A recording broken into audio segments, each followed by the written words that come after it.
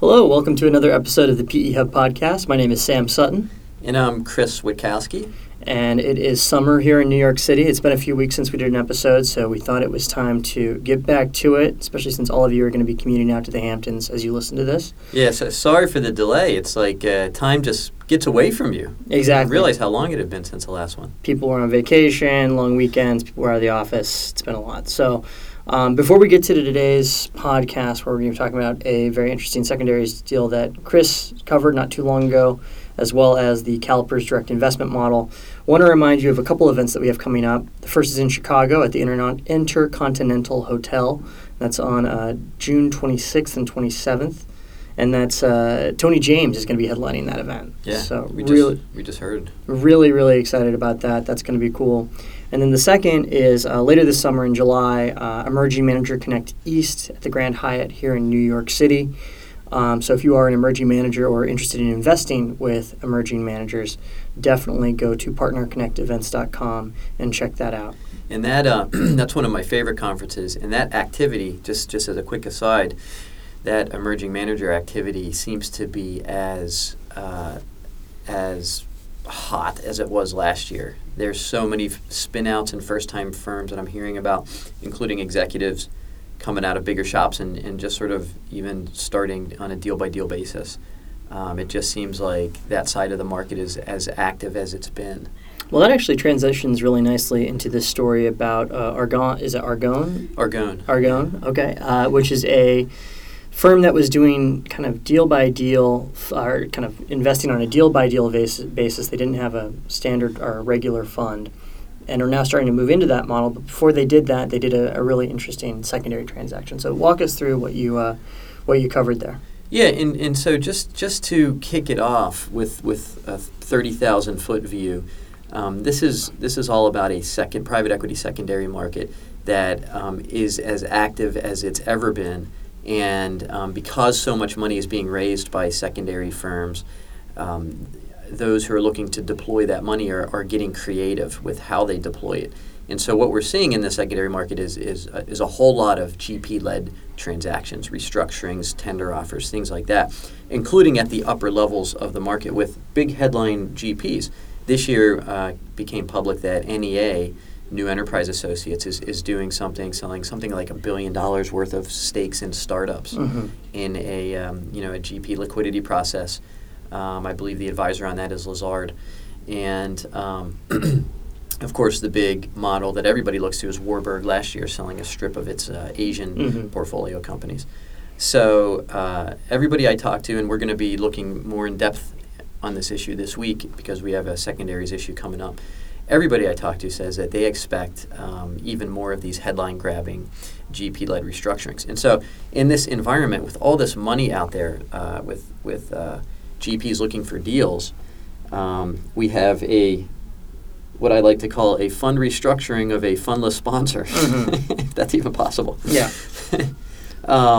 Argonne is a fundless sponsor. They basically go out and bring in a group of investors for each deal they do, and so they have a portfolio of companies that they've invested in, and so what happened here was that they took 6 portfolio companies and rolled them up into one fund, which they're calling Argonne Capital Partners 1.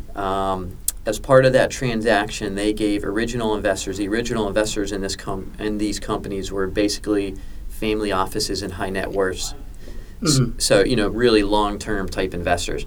They gave those original investors the opportunity to either completely cash out or partially cash out but roll their interests, into this fund, stay with the companies as they, continue to mature, sort of ride the growth up. So, real quick before you get on to the next point here, I know that I've talked to some guys who do deals on a deal-by-deal basis and don't have a traditional private equity fund. And typically, the way it's described to me is that it's kind of a completely different set of investors for each one of their deals. Not completely different, but it's not like a fund where the same LPs are in each deal.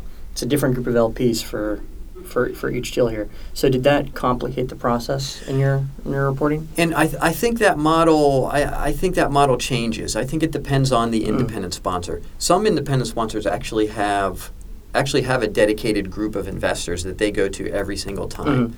So that said, not every single investor is going to go say yes to each deal. Right. So that's what I mean, is that the pool of investors for each deal is comprised differently. It's not the same breakdown as you would with like a traditional fund. Yeah, it wouldn't be like your fixed set of LPs exactly. in a traditional LP fund. But on this one, I do think that they have pretty much similar structure of investors for every deal. Got it. So I don't, but it was explained to me that this was a very complicated deal, that they had to go to every investor to get approval, and also to find out if they wanted to sell or roll or how they wanted to handle it.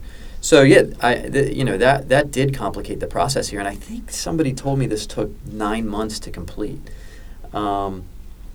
But what happened was that they got some new investors to come in. That investor group was led by a firm called Glendower Capital, which is basically Deutsche Bank's old secondary team that spun out and started this new firm. Glendower led the group that also included Grosvenor, Hamilton Lane, and Blackstone Strategic Partners. And total investment into this deal is about $530 million. Oh, wow. And so they went from no fund to having a fund one that's actually pretty sizable. But I mean, you look at it this way. We say a fund one, but really that money is to buy out old investors. Yep. There's probably a little bit of money for some add-on activity, but we're not talking about like a new fund that's going to buy new companies. Yeah, of course. Argonne did talk to me about potentially forming a blind pool fund some point in the future, or continuing to go deal by deal. Yeah, they have the basic flexibility to either decide that they want to go on a fundraise and see how that goes, or just do what they've been doing for a long time. They do view this deal as sort of introducing them to institutional level investors, which they think might be an advantage if they do decide at some point to go into blind pool investing. So that's another sort of side benefit of this deal, is to get their name out there into the institutional quality investor community.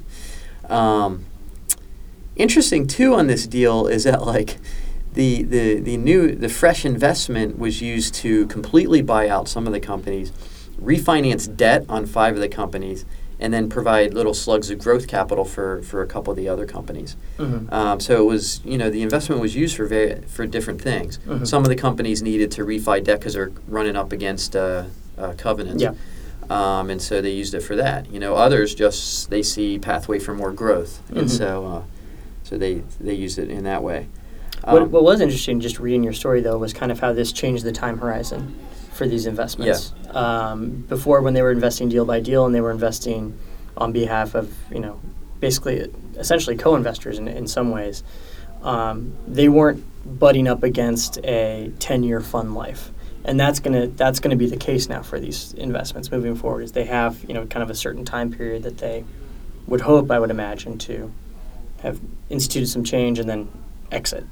Absolutely. Is that a fair read on it? Okay. Yeah, and I talked to Michael Klump, who is the CEO of Argonne, and I was saying, well, now you have a time limit, whereas before you had, assuming you get some pressure from your original investors, but can't take the money and run. Right, but there's no contractual deadline, as you say, like on a traditional LP fund. Now they do have a deadline, and so. Michael Klump told me that he was sort of excited about the discipline that this kind of deadline would instill on them, to sort of see their investments through and have them realize the vision that they have for each company. But on the other hand, he did say that we're still long-term investors and we still take a long-term view, and we're not going to make short-term decisions for these companies. So you could see potentially at some point some tension there between absolutely. The philosophy that they've always had and now their new capital that is going to be applying a little bit more pressure. Especially if that new capital is coming from, you mentioned Blackstone, Hamilton Lane. If that's coming from funds from Blackstone or funds like closed-end vehicles from either of those firms or from any of those firms, then they have their own LPs to worry about Absolutely. too. So they're going to want to see a return as well. So there's kind of a lot of moving parts here that makes it a pretty interesting deal, it sounds like. Yeah, and so, that idea of sort of this discipline that the closed-end fund sort of forces on the manager, I've heard that before from LPs who have questioned the model of the permanent capital fund that's so big these days. A couple LPs have told me that's well and good, to say I want to hold a specific company for a long time because I see a lot more growth in the future.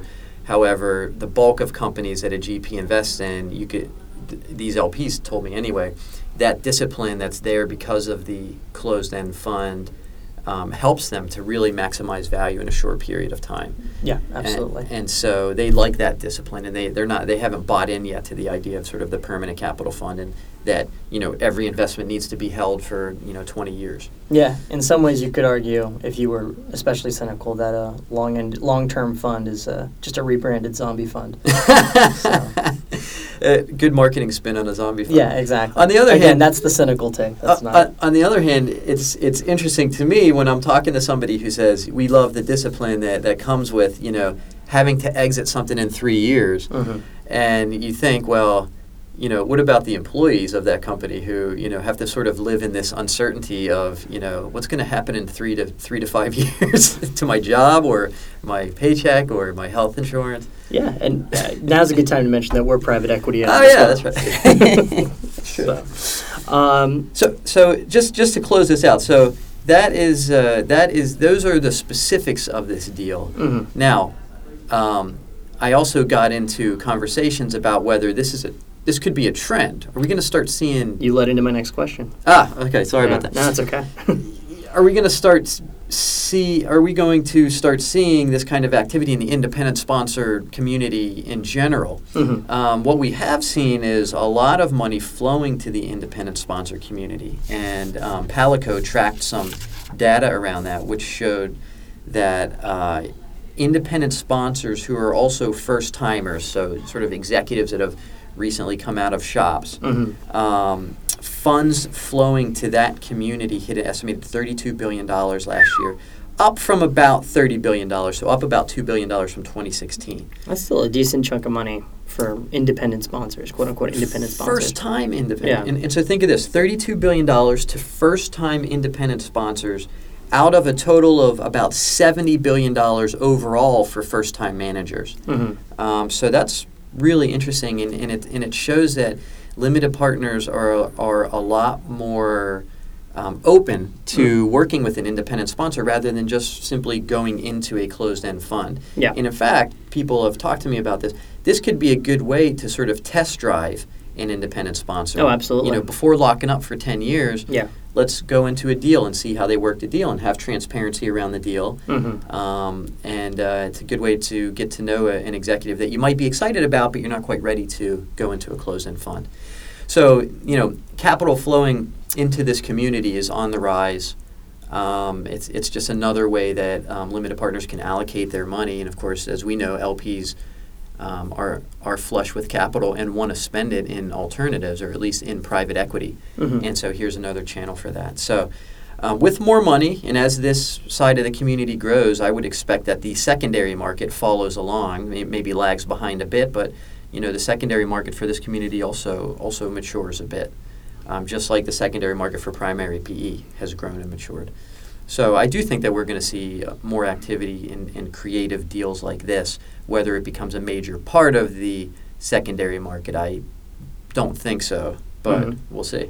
Well, that's a good note to tease the Emerging Manager Connect East there you go. Conference one more time. Again, that's on July 26th at the Grand Hyatt in New York. With that, we're going to take a quick break here, and then we'll come back, and Chris is going to talk to me about CalPERS, of course, as usual. We love CalPERS. Hello, everyone. Sam here. Just wanted to take a minute to remind you again that now is a good time to sign up for our upcoming event in Chicago at the Intercontinental Hotel. That's on June 26th and 27th. We have some really great keynotes lined up there, including Russell Carson from Welsh, Carson, Anderson & Stowe, and Tony James, now the vice chairman at Blackstone Group and the author of a book about America's, I guess you could call it a retirement crisis. It's going to be a challenge, that's for sure. So sign up for that at partnerconnectevents.com. And now back to the show. And welcome back to PE Hub Podcast. We're now going to chat with Sam about a subject near and dear to our hearts, which is CalPERS doing creative stuff. Yeah, and this one's actually, I mean, it is pretty creative what they're talking about doing here, and that's setting up, I guess you can call it a direct investment platform for private equity. It's not quite direct, but the CalPERS board heard about it for the first time earlier this week. So this plan came out in the public, but prior to a sort of board discussion? Yeah, so in May, the CalPERS board gave staff the go-ahead to start exploring the process of setting up a direct platform for private equity investments. The rollout, when it happened in May, in a lot of ways made it sound like this was definitely going to happen, like this was a done deal. Yeah. It's far from that. The board still needs to kind of clear everything away. And that's going to take several months for them to do. They have to get to a point where they're comfortable with how it's going to be run, who's going to be running it, how it will interact with the existing private equity program, et cetera, et cetera. And just quickly, what is the structure again, as you know, sort of anticipated? I guess it's not final yet. Yeah, it's not final yet, but the bones are there. And those were kind of laid out for the board for the very first time in public at the meeting on Monday, the investment committee meeting on Monday. So the CIO, Ted Eliopoulos, describes it as having 4 pillars. The first 2 are pretty familiar and basically more or less the same as what CalPERS has done for a long time, which is first one, investing or committing to new private equity funds, typically from established managers that they have long relationships with. And the second is an emerging managers program, which, according to Eliopoulos at the meeting, it will continue to be structured through a fund of funds. Right now, GCM Grosvenor manages that emerging manager program for them. I think the hope, and Eliopoulos said the hope is that CalPERS starts doing more kind of co-investments alongside some of those emerging managers, and that they kind of build out the size of that emerging manager program over time. That's interesting. So they're putting some emphasis on that program. Some, but the bulk of the emphasis is on these next 2 parts. Okay. It's 2 direct investment platforms. The first is going to be pursuing deals in late stage healthcare, life science, technology companies, very VC oriented. The second is going to be kind of a Warren Buffett model type of investment vehicle where it's evergreen, it's long term, and they're buying stakes or whole controlling stakes in established companies, established private companies, I would imagine. And that's sort of what's new and what's innovative and what's being talked about here. Mm-hmm. And so almost like a perma hold type situation. Exactly, yeah, like a Berkshire Hathaway, like a perma hold holding company, that sort of thing. And so Eliopoulos then laid out his 4 pillars. That was sort of the entire program. That's the entire program, but that leaves a lot of Priya Mathur, the board president, who sounds very enthusiastic about this plan, pointed out in her remarks at the meeting that the devil's in the details. Mm-hmm. And this is something that you and I have been talking about in the newsroom for some time. The way that they're talking about structuring this is by setting up a separate board that would operate at arm's length from the existing CalPERS board, mm-hmm. and then having a separate staff of some sort, whether that's a third-party investment firm that they hire to handle this moving forward or a separate corporation. A lot of that kind of remains to be seen. And that's where I feel like the board is going to have some serious questions about whether this is a feasible long-term solution for them. The challenge always is if you're going to be a pension that makes direct investments, finding the right talent. And in order to find the right talent, you have to compensate them the way the private sector would compensate them. So is that something that they are thinking through already? That's something they're starting to talk about for sure. So Ashby Monk, who is a guru for he's at Stanford. Seen his name more and more these days. He's kind of all over the place. He actually spoke to the CalPERS board on Monday. And he was the reason why earlier on I said that it's not really direct. He made it very clear in his remarks that they call it CalPERS Direct, but it's kind of direct in name only. It certainly sounds like they're going to have to hire an outside firm to have a captive investment team that's working on behalf of the CalPERS private equity program. It's not like the Canadians where they're going to be able to go out and hire someone and compensate that person to just make direct investments for CalPERS and for this new entity. It's kind of an intermediary step, basically. Why is that? Because of compensation issues? That they can't bring somebody in-house? I think it's compensation. I think it's also, they'd be hiring somebody who would be making direct investments. That person would ostensibly be a state employee. Is that person, how is that person going to interact with the existing private equity team that's also compensated considerably less, I would imagine, than what this hypothetical direct investor would be compensated as? There's all these things are still questions and still need to be determined by the board and by staff. And those are huge stumbling blocks between this thing getting announced and this thing actually happening. Do they know what's going to happen with the sort of traditional private equity funds business? So you mentioned that that's kind of the first pillar. That's one of the pillars, yeah, the four pillars. So like, who will lead it? They haven't hired a head of PE yet. They haven't hired a head of PE. They haven't hired someone. They're still early in the process of finding a replacement for Ted Eliopoulos, who's going to be leaving at the end of the year. Mm-hmm. They're very clearly they've made it very clear that they're going to continue investing and committing to new private equity funds, but how that will interact with this new entity, or whether it will continue to be overseen by the CalPERS board, I guess is a little up in the air. And I wasn't able to get real clarity on that, I guess. That's the other question, because what was that a year ago when a lot of stories came out that said they might outsource the sort of private equity program to a third party, maybe a BlackRock or maybe somebody else. Yeah, maybe Goldman. Is that still up in the air? I think that's kind of part of this. All of these things are very fluid. Wow. Still. What they've come up with is, here are the four things that we want to do. Mm-hmm. They haven't figured out how they can get to that point where they can actually do them yet. Yeah. And I think that, if CalPERS were run as a dictatorship and one person could decide how they would do this, they could do it very clearly. But, there's a board of administration that includes elected officials, state elected officials, folks who are elected by the beneficiaries, and, appointees as well. And they all have their own constituencies that they have to advocate on behalf of. And they have very different appetites for transparency and even private equity in general. So getting all of those folks on board with one plan is going to be pretty challenging, and I think that's kind of where they're at right now, is just that at the very early stages of getting all those people on board. Is there a time frame for implementation of this? I think originally they said their hope was to have it, kind of ready to go by the end of the year or early 2019. But a lot can happen in 6 months. Especially given the fact that so many important personnel or so many important people to the CalPERS private equity program aren't going to be there, mm-hmm. or aren't there yet.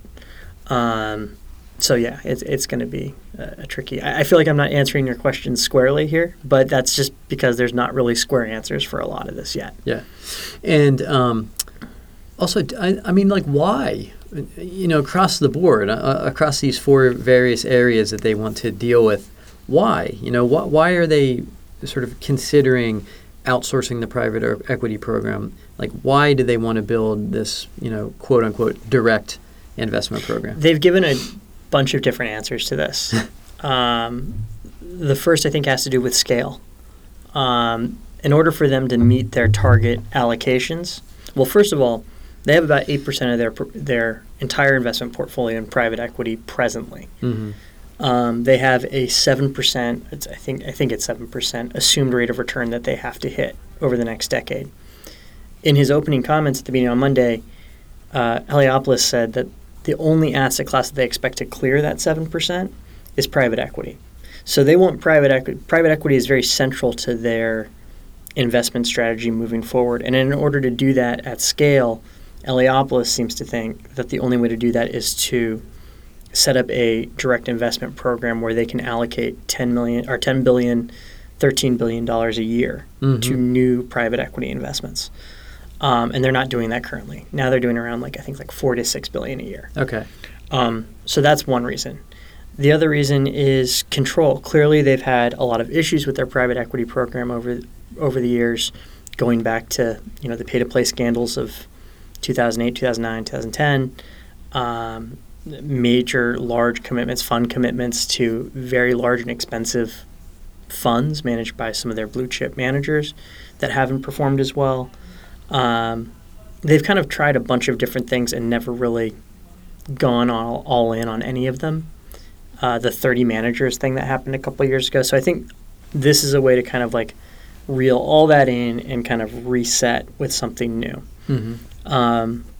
That's a big part of it. And then another huge component of it too is fees.